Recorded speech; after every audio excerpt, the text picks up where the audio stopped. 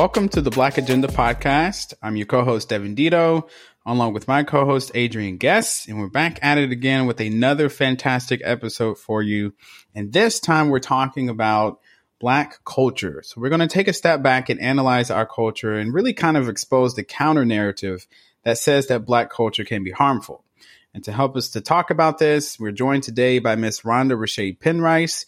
She's an author, historian, journalist, culture critic, and public speaker. And so before we begin, besides all of that, there's more about Rhonda that you really need to know. And so she started her educational journey first at Columbia University and then went on to New York University and got her graduate degree from the University of Mississippi. So, and then she went on to be an author where she's worked on things such as the African American History for Dummies. Rhonda has been featured in numerous publications such as Ebony, Essence, Vibe, The Griot, The Root, and The Daily Beast. She's also appeared at events like the National Black Arts Festival and has even been featured as a thought leader by McDonald's 365 Black. And as always, we try to get someone who knows what they're talking about, and she definitely knows everything that we need to know about Black culture. So Rhonda, thank you for joining us on the show. Yeah, well, thank you guys for having me. I do have to make a correction. Ole Miss is still holding my degree hostage. So. Oh no! Yes. Another reason not to like Ole Miss. We both went to Mississippi State. So. Oh yeah. Well, State is a little different. The Bulldogs are a little different. Yeah.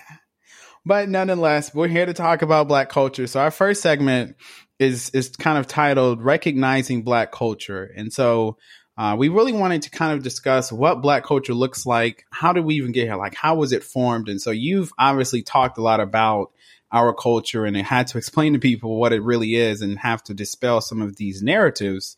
And so our first question is just kind of really, really general. So when you're talking about Black culture or writing about Black culture, what are some of the foundational pieces that you think, in your opinion, have really helped to shape and form, the culture that many of us enjoy today? Well, I mean, you can't even begin to think about Black culture without acknowledging the African diaspora.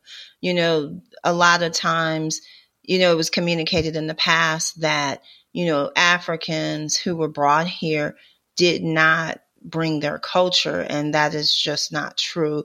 And though there have, of course, been efforts to eliminate them and, very intensified efforts to eliminate that culture, it was not successful. There are ways in which we don't recognize that we have our culture, even when you look at different things that are African retentions, when you think about, how Black music is created, or you can look at some blues structure and it correlates with rhythms in Africa.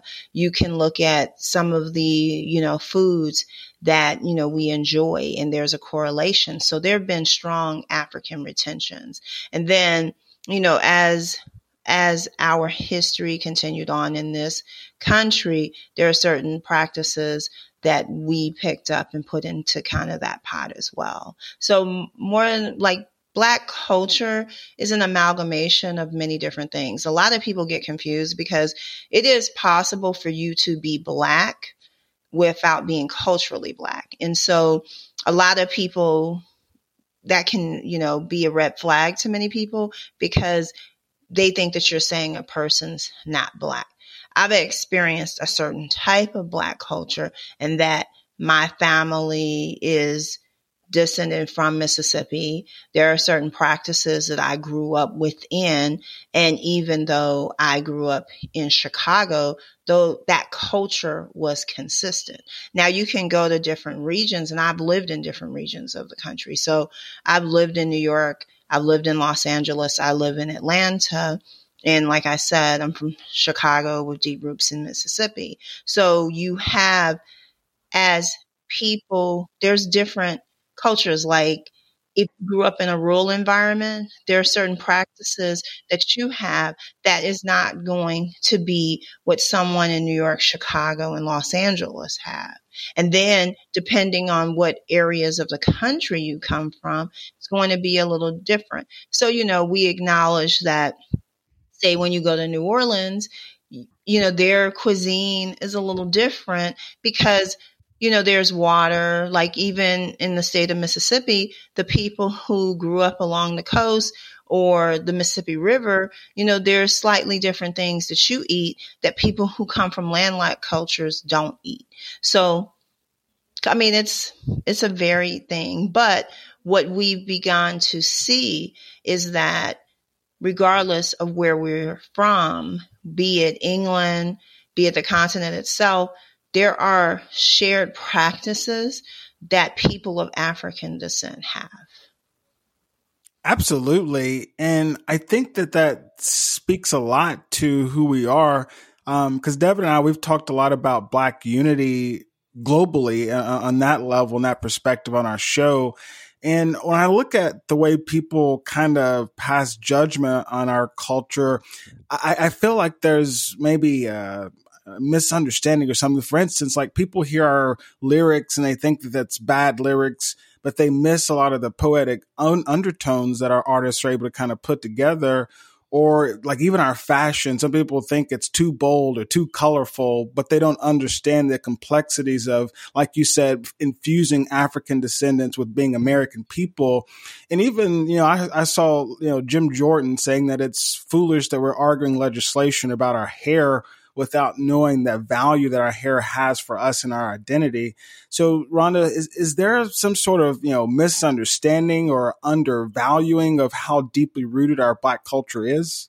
Well, I think there's a lot of undervaluing, and then there's a lot of, I guess, asking people to be the same. I mean, there's a lot of diversity within the foundation of Black culture. So just because someone may come from the Caribbean and have a different set of practices, again, at the core, we have certain things that bind us. There seems to be a kind of rhythmicness to, our speech patterns, our walk, and so forth.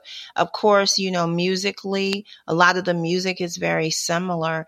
Then even in certain dishes. So like you'll say in the South, people may make collard greens, but you have callaloo in the Caribbean. So, or you eat certain things. Like one of the things when I've traveled to the Caribbean, is seeing people with the pepper jar. And when I was younger, my family in Mississippi, there was always a jar of peppers to, put on your food and so forth. And, I've gone to Mozambique, I've gone to Brazil and felt those similarities. So there is something that kind of unifies us. And there are like different people that you can read, like Paul Gilroy, who does the Black Atlantic. That's a lot of talking about the global diaspora culture. There are like a lot of Zora Neale Hurston's work was, studying and really recording what these things are. We have certain things that we don't even know that culture is being passed down to us, in the sense of when I was a grad student at Ole Miss in the Southern Studies program, I purchased a book that was printed by the Negro Universities Press in I think it's 1941, because one of the stories in that book, my great aunt used to tell me about the headless man. So you may look at that as something that, maybe she originated, but it showed me that that's a continuation of culture, and that certain folk tales, like when people talk about, Anansi and so forth, there are things that are passed down to us. And even if you read the actual book of The Color Purple, one of the things that Alice Walker does in that book is reclaim Black American folklore as being a part of African folklore. And she has this exchange where Nettie, when she writes letters to Celie, talks about her daughter going into some of the tales that she heard and how she was told the original tales. And Alice Walker is very intentional about that, because she grew up in Eatonton, Georgia, where Uncle Remus loomed large, and Joel Chandler Harris was known for bastardizing Black American folk tales. Right. I think the thing I picked up most from what you said is we have to understand we're not all the same, even though we may all Black people live in this, African Americans living, in the United States and in different regions, we all have different, ways that we do things. But that doesn't mean that one way is necessarily better or you're less Black because you do it this way. I think we have to get out of that attitude, and we'll talk about that later in the show. But one of the other things I wanted to ask about quickly was just the role of media and entertainment and watching ourselves on television or reading about ourselves in books and plays and things like that. What impact does that have, if any, do you think that has in reaffirming what Black culture is, but also media being sort of a vehicle for pushing some of the negative supposed aspects of Black culture, where that is portraying us always as the criminal in the story? Or, so I guess the question is, what impact does media have, you think, in setting or just telling the rest of the world and even ourselves what Black culture is supposedly? Well, media is huge. And also it's interesting to me because I wrote African History for Dummies that was published in 2007. Well, last year I did an update of it in Black American History for Dummies, right? So I was like, oh my goodness, so much has changed in a 15-year span of time. And so I don't know if you recall the early 2000s, the whole language around our Black colleges were they necessary? And now here we are in 2022 and people are like, they are essential. We can't let them go. And then there was one of the things that was also interesting when I did African American History for Dummies which was published in 2007, a lot of Black people had stopped going to Black churches and were going to multicultural churches. If you recall the early 2000s, that was the rise of the Joel Osteens, the Paula Whites and so forth. Well, on the heels of what happened to Trayvon Martin, Michael Brown, Eric Garner, Black people started going back to Black churches.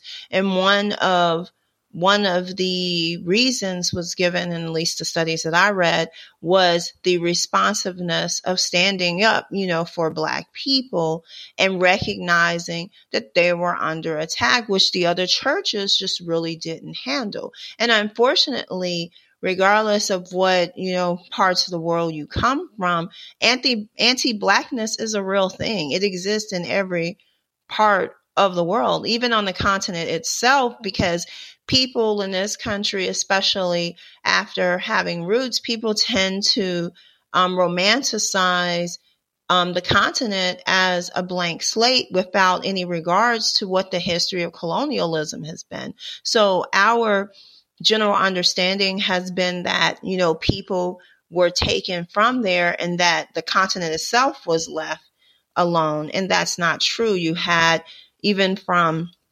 the early 1600s, 1700s, 1800s, you had this whole Christian religious missionary practice and so forth. And I even did a paper when I was an undergrad at Columbia on African American missionaries to Africa, because back then the general mission was to go and kind of civilize these savages and so forth, right? And that was what the mission was. Well, when Black people got there, they couldn't subscribe to that mission because what they found was a culture that was rich, something that they were a part of. So they were not participating in, if you meet Africans of a certain age, they'll have European names. And so people did not subscribe to that. So, we have generally been under attack all over the globe. You're right. That's something that I have felt like, because we talk so much about, the double standard. We talked, over in Ukraine how, Ukrainian refugees have been deemed as white Christians who deserve to be rescued. But when it comes to African immigrants, it's a double standard. It's, we need to treat this a different, sort of crisis than, the Middle East or North Africa. So you are absolutely right, Or Rhonda. the Haitians. Exactly. I mean, it's anytime there's people of color involved, for some reason the world wants to treat that culture differently. And we're going to dive off into our next segment, listeners, about a little bit of our culture and how our culture can sometimes impact outcomes and different things like that. So make sure you stick with us. We'll be right back. You have been listening to the Black Agenda Podcast. If you're enjoying the show, let us know by leaving a review on Apple Podcasts or Spotify, and give a few dollars while you're at it. After all, the Black Agenda Podcast is supported by listeners like you. Now let's get back to the show. All right, listeners, welcome back. We're getting into our second segment here. Remember, we've got Miss Rhonda Rashay Penrice, author, historian, journalist, culture critic, and public speaker. And our second segment, listeners, it's about our culture and how our culture influences outcomes, or in my first question, how something else might influence those outcomes. So I was doing a little bit of research, Rhonda, and on census.gov, it reports that non-Hispanic whites have consistently been underrepresented among the population in poverty, while blacks and Hispanics have always been overrepresented. You know, we kind of know that. Asians have been underrepresented in poverty in the last 20 years. So it's a lot of stats where whites, make up a lot of population, but they're not the ones that are in poverty like we are, people of color. And I was even listening on a podcast where someone made a comment about structural racism and basically said it's kind of a yes or no scenario in America, that, maybe it exists, maybe it doesn't. And obviously there's outliers in all minority groups, but it just seems like people of color, whether it be black, white, Hispanic, Latino, doesn't matter, are at a disadvantage when it comes to being in America. So Rhonda, does that mean it's, people of color's culture that sets them up for failure, or how do we make sense of all of that? Well, institutional racism will set us up for failure. I mean, this country was not built for you. This country, especially with Black people, even as you have people that celebrate the, 4th of July, and particularly the Declaration of Independence, that's a document declaring that, white men in particular be free. When you had, voting was initially for white men who had property, then with Andrew Jackson extended to white men. And then, even when you have black men getting the vote after the Civil War. So from the very beginning, we're living in a country with a foundation that has generally excluded a large number of us. And it was not really like when you have, Latinos and Asians coming into the pot, the whole general idea of the United States was to welcome Europeans, not to welcome other people. So in the foundation, and whereas we might not be the majority of people who are impoverished, people of color in general, Black people specifically, we have a higher percentage of people who are impoverished. And a lot of it, like in this day and age, we have to also challenge ourselves in what we think racism is. And for me, I get annoyed because people interpret racism, not that it's okay, as, people calling you out your name, or even with hate crimes, but institutional racism happens to you every day. As a Black person from the time of birth, the majority of Black children will be born in hospitals that are not as well capitalized as hospitals that are in majority white neighborhoods. Your property value, regardless of how nice your home is, how big your home is, what amenities it has, if you live in a predominantly Black area, it will not be worth as much as homes, even a smaller home in a predominantly white neighborhood. Those are the kinds of assaults that happen to us every single day. And those things require legislation and structural change. The whole system needs to be redesigned.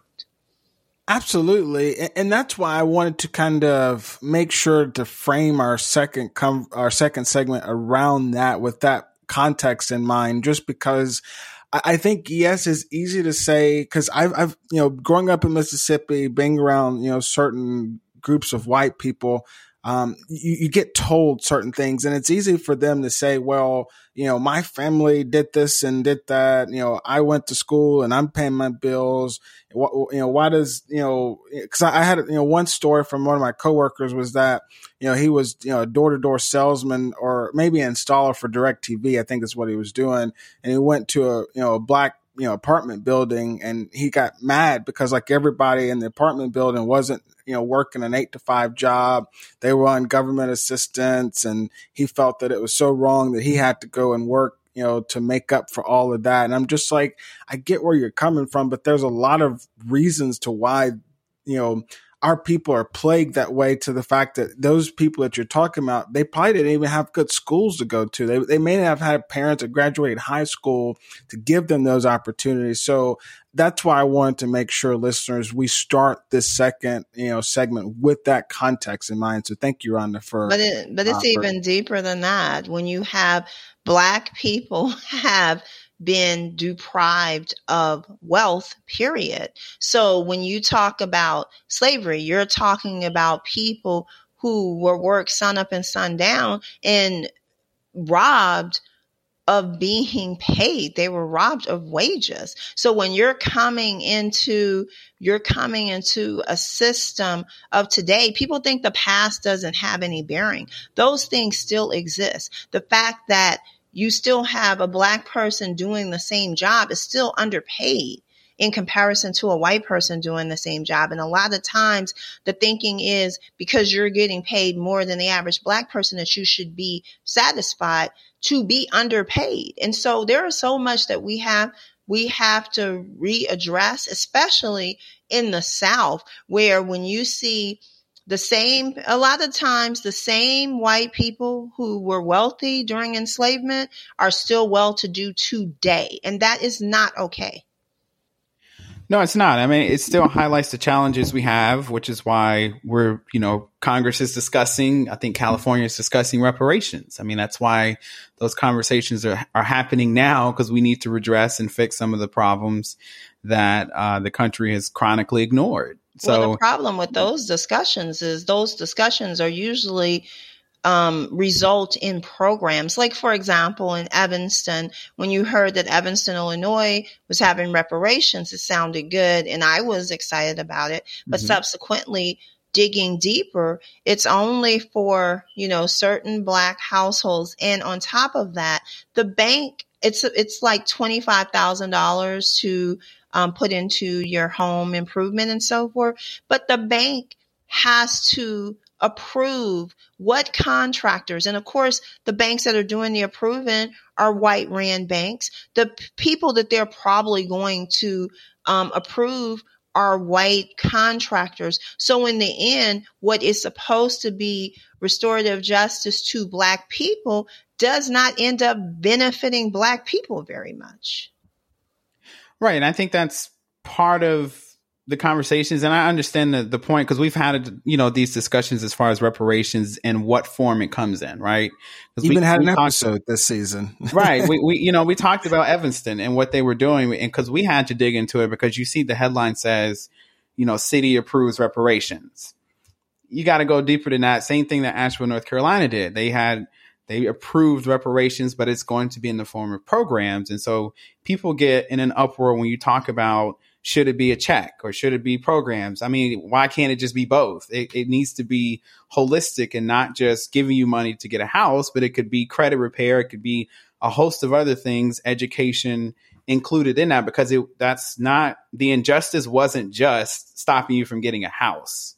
It was a host of other issues that went into leading up to you not getting that house. And so the solution should be just as large as the problem that created the situation we're in. And so a lot of that, I think the conversation we have about our culture can sometimes put us at a disadvantage, because people have preconceived notions of what it means to be Black. And they pull up the negative parts of our culture to use that as a way of denying us certain things. And so one part of our culture is the music. And we touched on it earlier. In particular, rap music is sort of controversial, because in one way, the country loves it. They want to dress up as rappers. They want to wear the jewelry. They want to do all that.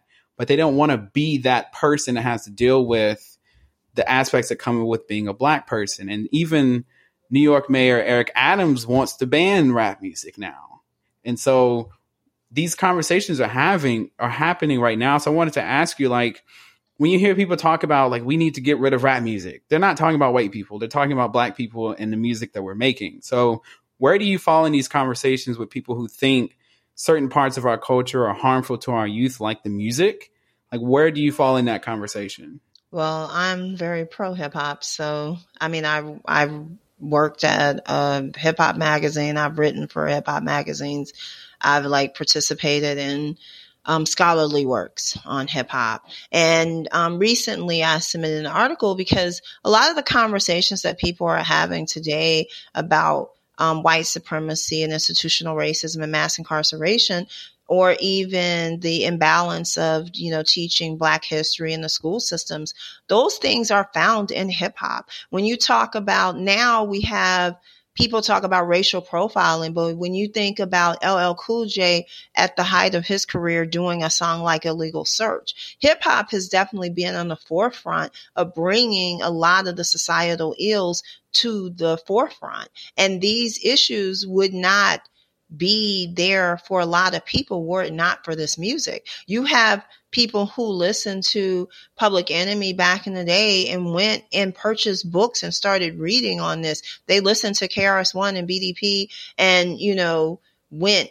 and started talking about these things. Or I was at something many, many years ago where they had Mandela Day and Queen Latifah spoke, and she said, because of hip hop, I knew what apartheid was. And that brought me into this kind of global awareness of, Black people being subjugated. I mean, I'm of course paraphrasing her, but so hip hop, there is a power in it. And when you look at how it's used in other countries, like I was watching Revolt TV a few months ago, and they were in Kenya, and they were talking to Kenyan rappers who use their art form in order to inform their fellow Kenyans what was going on in the political system. So there is a power in it that people do not want to be exercised and, to have people impacted by it. Now, what's elevated a lot of times, or, you have to radio friendly and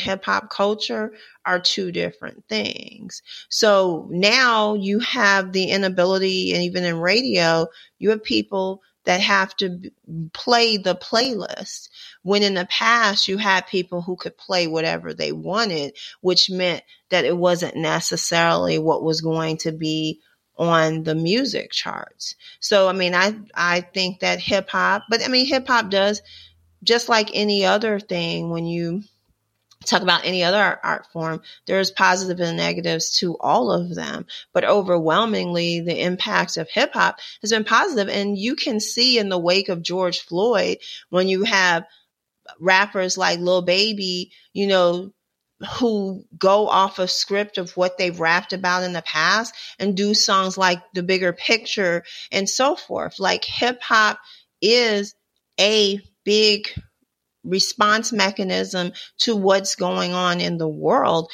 And you have a lot of times when you're talking about rappers, they come from still come from socioeconomic conditions where they can speak on this. Still, a lot of rappers come from public schools, so they are speaking on their experiences of that. Now, we have a change in culture in the sense that Black people, for the first time, are really having a youth culture.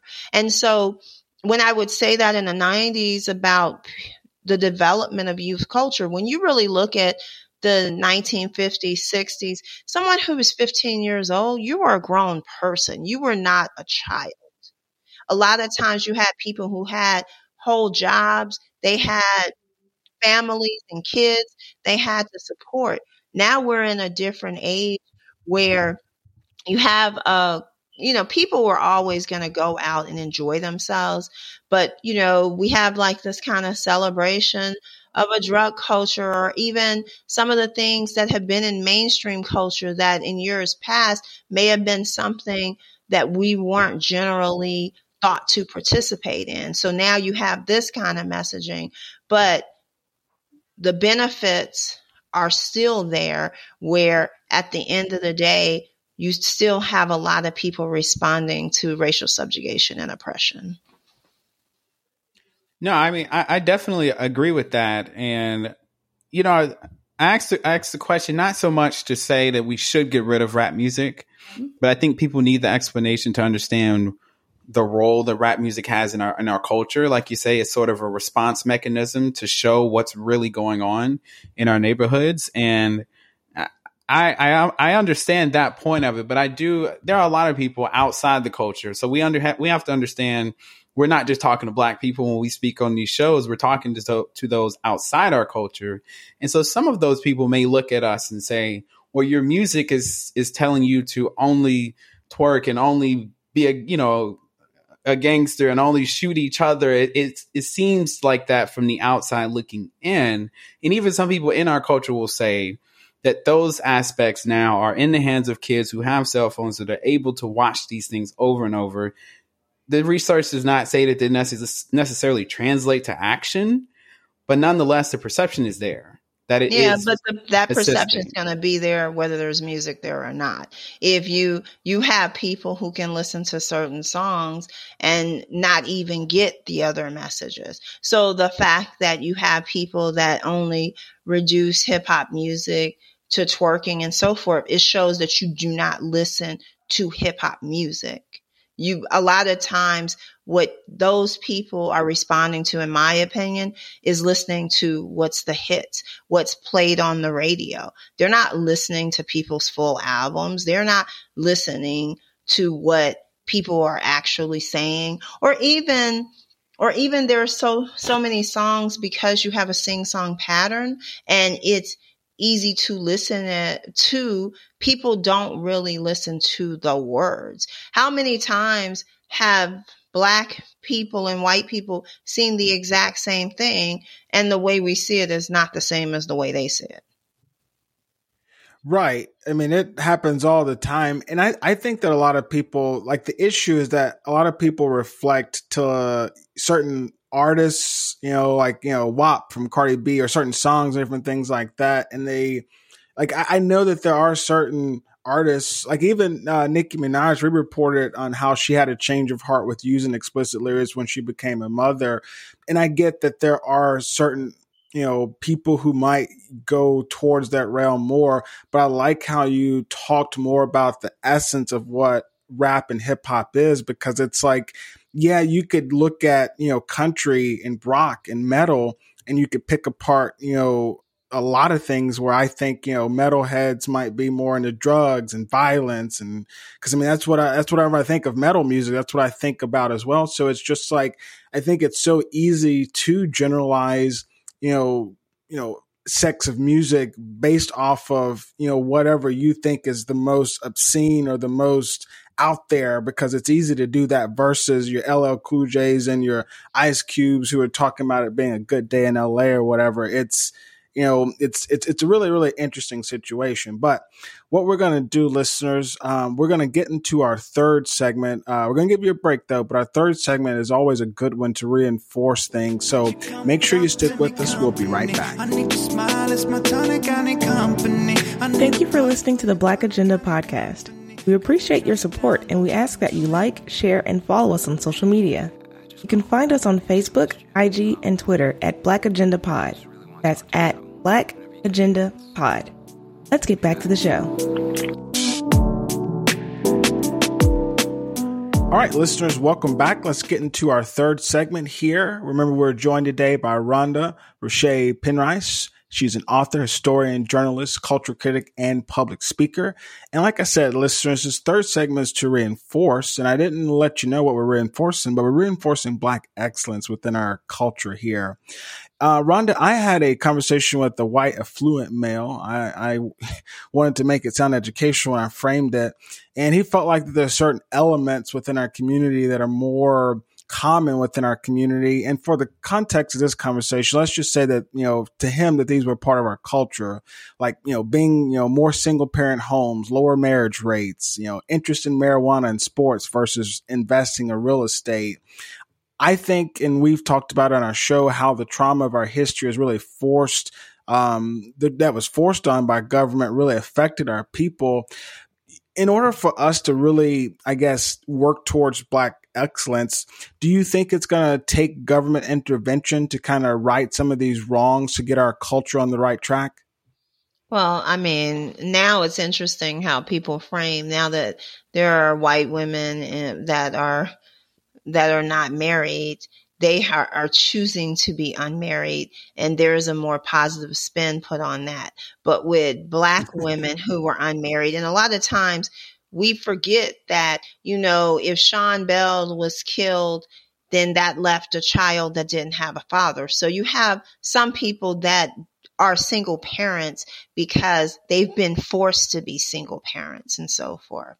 But ultimately, when we have conversations like that, it obscures the fact that, again, Black people on average are underpaid than their white counterparts. Black people on average are blocked from certain revenue sources than white people. All of these things that are pointed to as external things as what the outcomes or what realities are, people don't go and do the digging and see what responsibility or what role institutionalized racism, discrimination has played in, especially when you talk about the economic conditions.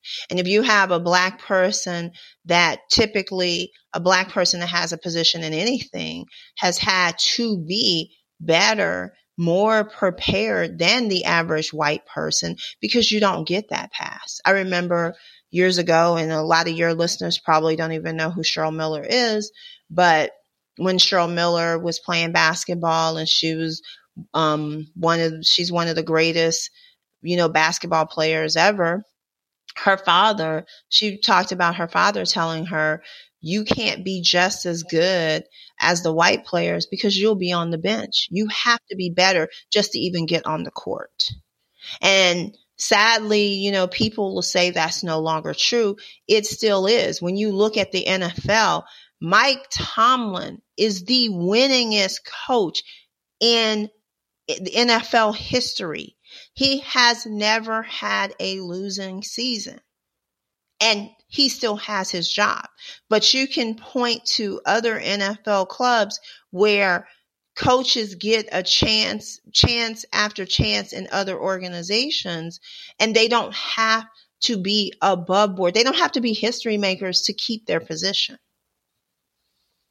So those things are accurate. And to piggyback or dip back to when we're talking about media, imagery, definitely. I mean, media, magazines, radio, TV, they have been used against us. Books. One of the things that Ralph Ellison wrote was how books have been used against Black people, that when you read about yourself, you don't even recognize who that person is because it's not you. When you have, like, a lot of times you have, like, even when you have Black history stories, like, people go, oh, I don't want to see slave movies or different things. A lot of times when you're looking at movies, even movies that are supposed to be about all the great things that Black people have done, there's that white person who's centered in it. So our narratives are always disrupted. And what's confused, a lot of times what's confused as Black content or is actually race content. So you have a lot of racialized projects so that white people are centered. And for me, a lot of times I don't write for a lot of mainstream publications because I'm not interested in writing about race. I don't write about race. I write about Black culture. And it's a huge difference between those two. Very much. Very much. And I agree with everything you said, especially, Mike Tomlin and the problem that we have with the media. I can't remember his name, but there was an author I saw at a round table, and he said that, Black people have been the victim of the greatest PR campaign in history, because for decades, years, I mean, the narrative that was spun through, books and plays, movies, you name it, whatever media source was available, it was used as a tool to distort the image of Black people and what our culture was, in all sorts of negative ways. And we are still trying to shed a lot of those stigmas.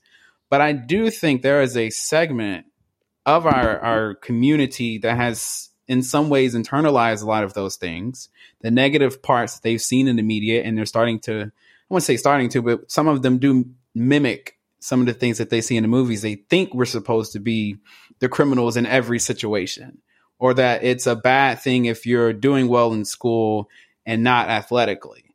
Like, we celebrate our athletic accomplishments of our students and not so much the academic ones. That's not across the board. That's a generalization. But in our own culture, I feel like at times there's a competition to see who can exhibit the most negative parts of our culture by sagging your pants and not doing well in school. And so the question is just, like I say, it's not everybody. But obviously, we have some things that we could do better. Every culture does. But we're talking about... What's wrong with sagging your pants, though? Like, it's a part of cultural expression. Like, for me, when you look at, early on, when you look at hip hop, all it's saying, when you see rappers dress a certain way, all it's saying is, I don't work a 9 to 5.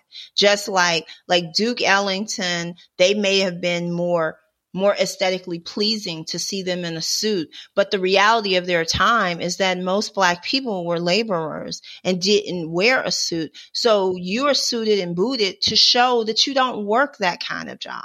It's the same kind of thing when we're talking about cultural expression. And of course, people are going to internalize messages that are projected to them over and over again. They're being indoctrinated into that. But that's why it's very key that, we're on the offensive in teaching kids what our culture and history is. And now we have this kind of competition between education and athletics, because that's set up by the general society. What happened to the idea that you could be a Black person that is athletically great, socially adjusted, and great in academics? If you look at Black men, particularly who are judges, who are whatever, they went to college on athletic scholarships. Like, even Bryant Gumbel, who does Real Sports on HBO, went to school on a baseball scholarship.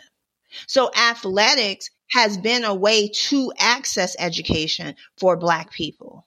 And I get that point. I think the question I had was, yes, there is a competition between athletics and education. I think it's always going to be there because we tend to excel in athletics more than other groups. But, I don't disagree with that point, but I do think there are some aspects of our culture where, when it comes to education, because we just had, a member of the school board on the show, and she mentioned the fact that parents aren't the same parents as they used to be. And so we have work to do. And she's in a predominantly Black school district. And it was Memphis. So she's saying that she's seeing this firsthand, that there are things that we could work on when it comes to being involved in our kids' education and making sure that they prosper and do well in school. And I do know, even from our own experiences in going to school, that sometimes when you exhibit high accomplishment, getting A's, speaking a certain way, that is somehow looked at as you exhibiting white qualities rather than you just being a good person and being smart in school. Well, for me, that culture needs to change, because that was not my educational experience at all. I grew up in, even when I was a young person, when my first educational experiences were in Mississippi, because I could read at age 3, a way was made for me to go to school at age 3. When coming from Chicago, I was in a program called the Language and International Studies program, where we were a group of 90 students who came into a high school and went there for 7th through 12th grade. My high school was about 60% Black, with the next biggest group being white, and being in the top 10 of your class, scoring well. And also we had guys who were in these special classes who were also the star of the basketball team, also the star of the football team. So that is about culture. And people also talk about how parents aren't what they used to be. Educators aren't what they used to be either. My mother was an educator. So we're not going to get anywhere spreading blame. If you have a solution, implement the solution. Teach to the best of your ability. There are sometimes a parent can't tell you where to go because they don't know you can go there, but a teacher knows it because a teacher has been exposed to more. I completely agree. I think that a lot of, and I think that it also can be depending on where you are. I was definitely told that, I was white. I was, sound like even on the phone, people hear me and think that I'm a white person or whatever the case, but even seeing me, it's like, it's one of those things to where, I can definitely, attest to more in the line of what Devin went through. And like I said, it's definitely one of those other things, but I wanted to kind of make sure, to, I guess, bridge the gap in between what y'all were talking about, because it reminded me of something that Devin mentioned in providing some context to why we were preparing this episode. And it was almost along the lines of how elements of our Black culture can sometimes be penalized. And you kind of talked about that, Rhonda, with sagging pants and how that's an expression of our culture, but how our society penalizes part of our culture. So it's just really interesting to see that. And I wanted to make sure, as we kind of round off our third segment, I think that there's so much in that what you said, to me, I think of the reverence of our culture and how, to me, when you think about internalizing those messages, the messages that I saw growing up in Eupora was just that there was a lot of minorities that were disadvantaged, and that there were a lot of people in power who weren't doing anything. And it made me want to internalize that to say, I have a right, a purpose, almost, a duty to be better and to kind of have a lifestyle and to set goals beyond that. And that's not to say that if someone doesn't do that, maybe they are influenced in a different way from their surroundings and their culture where they want to do something differently. I think that at the end of the day, a lot of people are misunderstanding, as you said in the beginning of the episode, Rhonda, that there's so many different elements of Blackness and Black culture and who we are.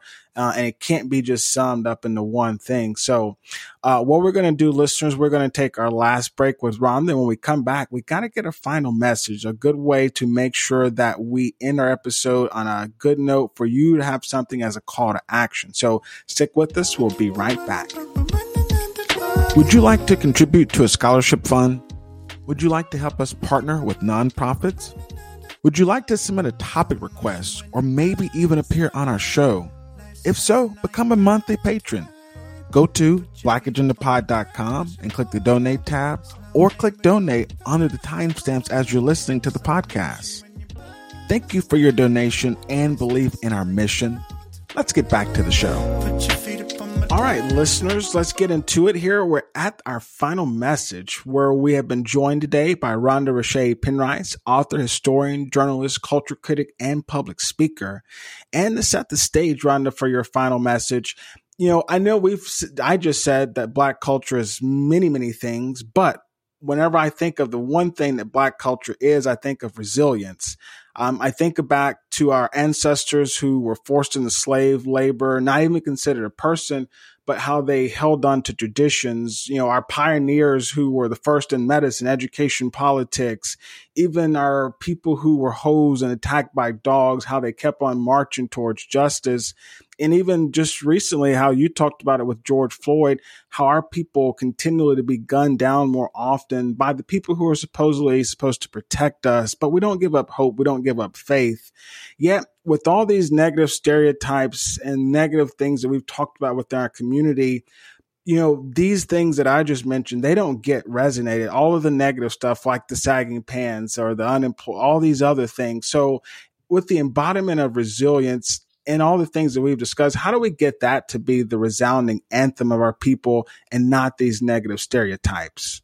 Well, the more that you read, the more that you uncover the truth of what, our history and our culture is in this country. You can't help but to uncover that. Like for me, in studying Black history, there is a lot of pain and trauma in it, but it's a lot of triumph. When you think about, like I was watching, Apple TV has this docuseries called Lincoln's Dilemma, but in it, Frederick Douglass is very center in it. He is very central to the narrative.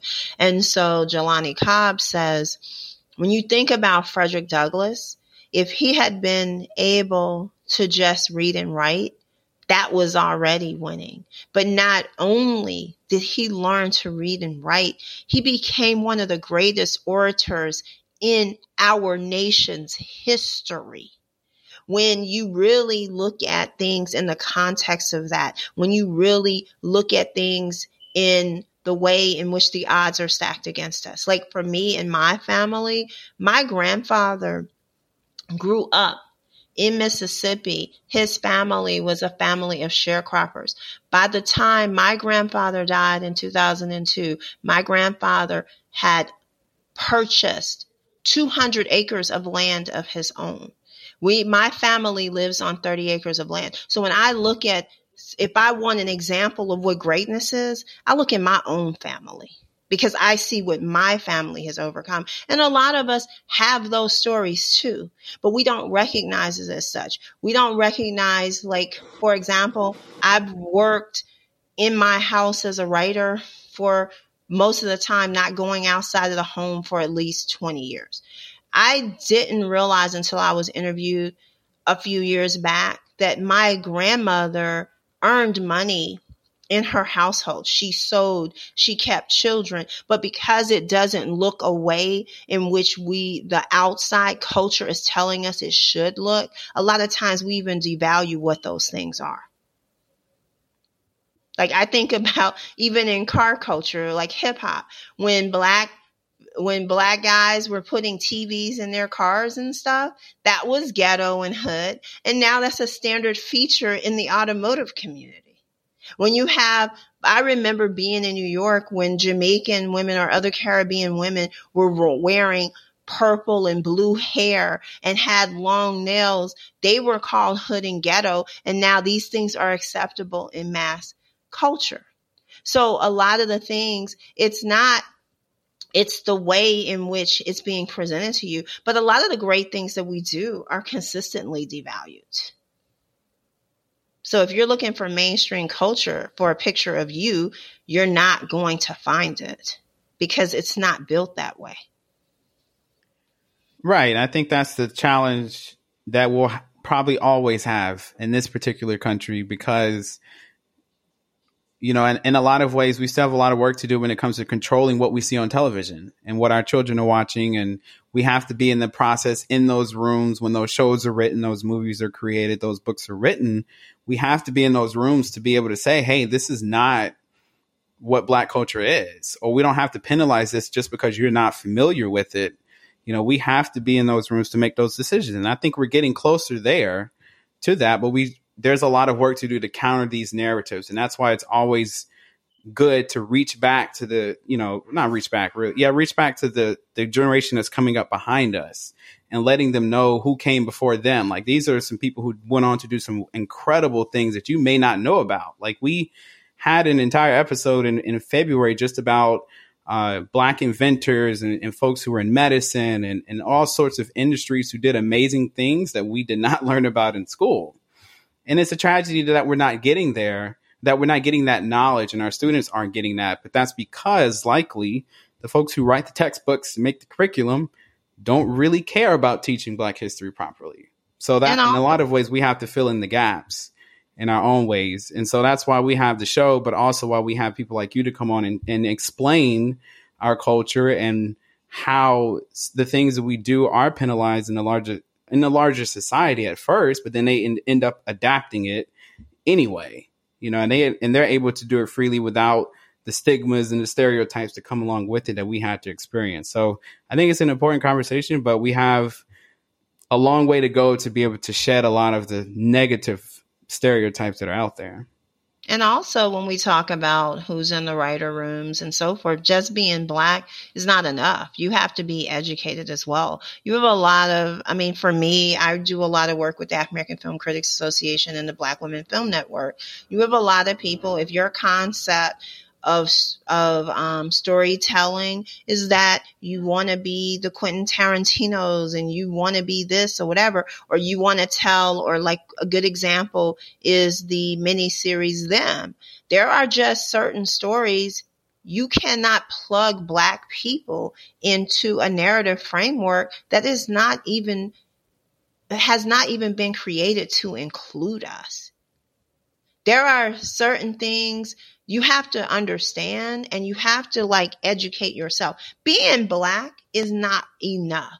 Like with everything, there's a history and a culture, and it behooves you to be a person who is steeped in that. If this is what you're doing, you're specifically trying to create things that are going to be more helpful than harmful. For a long time in our shows and so forth, this concept of generic Blackness was okay. Whereas if you look at shows with white people, if you were from Boston, you had a certain accent. The people from California were very distinctive, but Black people were the same all across the board. So when you had an actor that was in the South, they were speaking like they were still in New York. And so now that we're moving into this era of streaming where we're having more projects, we're seeing a more complicated portrait of who we are. And we're seeing things that can be very specific while also serving us as also bringing us together as a general community, but saying, hey, they may do this a little differently in Louisiana. They may do this a little differently in Chicago, but at the end of the day, it's still all Black people. Absolutely. And that's what it really comes down to. It's about our Blackness, Black unity, Black excellence, and really exemplifying that and understanding what our culture is. And it was even funny when we got ready to plan this episode, we reached out to Dr. William Darity, and he said he was kind of baffled by the question about how Black culture can be harmful, just because he's like, I don't think Black culture is harmful. And I responded with him, letting him know neither do we. But it's more or less, being from Mississippi, playing into, into a listenership that's more than just Black America. We like to take it upon ourselves, listeners, to give you something that is a little bit outside of the box, sometimes more journalistic, sometimes more of a counter narrative than something that we would normally do, where we talk about legislation and uplifting the Black community, but something to look at our culture, check ourselves, exemplify who we are, and correct others on what we stand for. So, Rhonda, before we let you go, would you please let our listeners know, how can they follow you? Well, I'm on Instagram and Twitter at RONDARACHA, Rhonda Rache. So definitely hit me up there. You can get, I have my book, Black American History for Dummies. It's on Amazon, Target, Barnes & Noble, and so forth. And I'm also the editor of a book called Cracking the Wire During Black Lives Matter, which is, I have 11 essays, 11 people contributing essays discussing different aspects of The Wire, which celebrates its 20th anniversary, the 20th anniversary of its premiere this year. Awesome. Well, hey, listeners, make sure you go check all of that out.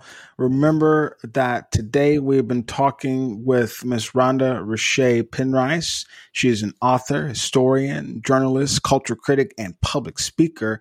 Rhonda, it has been a very, very enlightening conversation about who we are, looking at it more than just a one culture, but a multitude of people, multitude of different things. So we appreciate you giving us that context. Well, thank you guys for having me. This has been wonderful. And continue doing what you do. Absolutely. So listeners, what we're going to do, we're going to let Rhonda go. Devin and I, we're going to come back with our ending. So make sure you stick with us. We'll be right back. absolutely appreciate your support. You are the foundation, and our efforts work to better your communities. Tell your family and friends so we can all work to bring progress. You can find us on Facebook, Instagram, and Twitter at Black Agenda Pod. That's at Black Agenda Pod. Let's get back to the show. Guess it helps that we're always in the mood. All right, welcome back, listeners. So let's go ahead and wrap up the show here and let you know what is coming up here on the Black Agenda Podcast. So first up, you can look forward to hearing me and Adrian again this Saturday, April 16th. That'll be weekly roundup number 13. Again, if you don't know, the weekly roundup is our chance to bring you news from across the world. And even here at home, it's funny, it's educational, it's informative. So make sure you tune in this Saturday, April 16th for weekly roundup number 13. And coming up after that, coming up next Tuesday, April 19th, a week from today, that'll be our next regular episode. We've got something special for you in store, so make sure you tune in for that. Again, that's Tuesday, April 19th. That'll be our next regular episode. So make sure you tune in for another fantastic conversation featuring both me and Adrian as usual. We may have someone else on the show with us, a special guest or a special topic. We're not going to say what it is just yet. We're going to keep that close to our hearts and show it to you on Tuesday, April 19th. So make sure you tune in for that. That's our next regular episode. And so also what you can do in between hearing me and Adrian here on Saturday and on Tuesday is you can help us out by giving us a little bit of money. I know tax time is almost over. If you haven't filed your taxes, you're getting very close to the deadline. So why don't you go ahead and make a last minute donation here to the Black Agenda, which can help you on your next year's taxes. And Adrian's going to let you know how you can save a little bit on your taxes by giving to us. I like that. That's an awesome lead in. I was going to say something about, if you need another reason, I'm going to law school and, we can, use that. Maybe we could be like Black Lives Matter and funnel some money into some things that we're not supposed to use it for. But wow. But I'm just teasing. Hey, that tease could be literal. You'll see. But let's get to what we're actually talking about. Yeah, I'm good, Devin. I can work it in there. Goodness. See, listeners, you don't know, but Devin knows. But what you do know about is the vision that Devin and I have. If you have been someone who's listening to us, well, there's been a couple episodes, or you've been listening to us from the beginning, you know about the vision that Devin and I have about what we're going to do. And in case you don't know, we're going to be the next BET. We're going to be bigger than that because we're going to have more, let's just say that. But we can't get there without you. I'm manifesting it and I'm saying it, putting it out there into the universe, speaking into existence. And it's going to happen with you. And how you do it right now is just go to our website. It's just blackagendapod.com, or you listen to the episode, just scroll down in the timestamps. There's a donate tab right there. When you get to either of those, it's going to take you to our Patreon page where you'll be able to donate on a monthly basis and you get something from us. There's a bunch of things like shout outs. You can even advertise on our show by being a monthly patron. So make sure you go to our website. Again, that's blackagendapod.com, or scroll down in the timestamps and click the donate button and start giving. The other thing that we like to do, pay it forward. I mean, that's a great thing. We talk about that so much with Black Unity. And for the month of April, remember, it's Financial Awareness Month, Financial Literacy Awareness Month, actually. And we're talking about Operation Hope. Their focus is financial dignity and inclusion. They have so much coaching for young people and adults to really help them with their personal aspirations and life challenges. And they're working to move away from just civil rights to silver rights, to make sure that we talk about enterprise and capitalism for those who are underserved. So, like I said, check them out. Operation Hope, all about financial awareness literacy.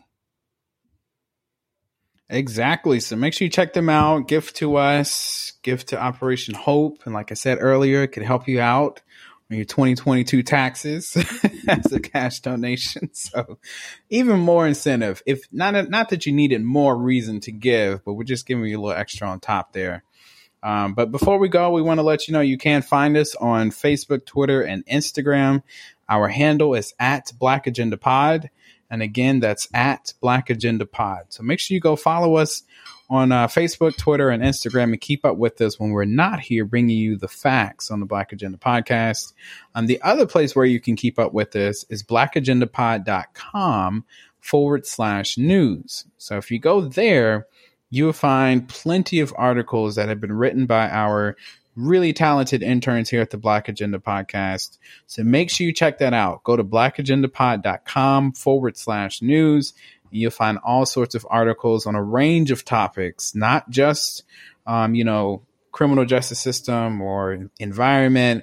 We cover the bases here as we always try to do. So make sure you check it out, blackagendapod.com/news. And so we want to give one last shout out to our guest from today's show, Miss Rhonda Rashay Penrice. She was awesome. We had a great conversation. And as always, we try to educate the folks on what's going on. And in this case, we were discussing Black culture. And it was an awesome conversation. And we want to thank you, listeners, for sticking with us. We'll be back on Saturday, April 16th, to bring you weekly roundup number 13. So until then, we'll catch you next time.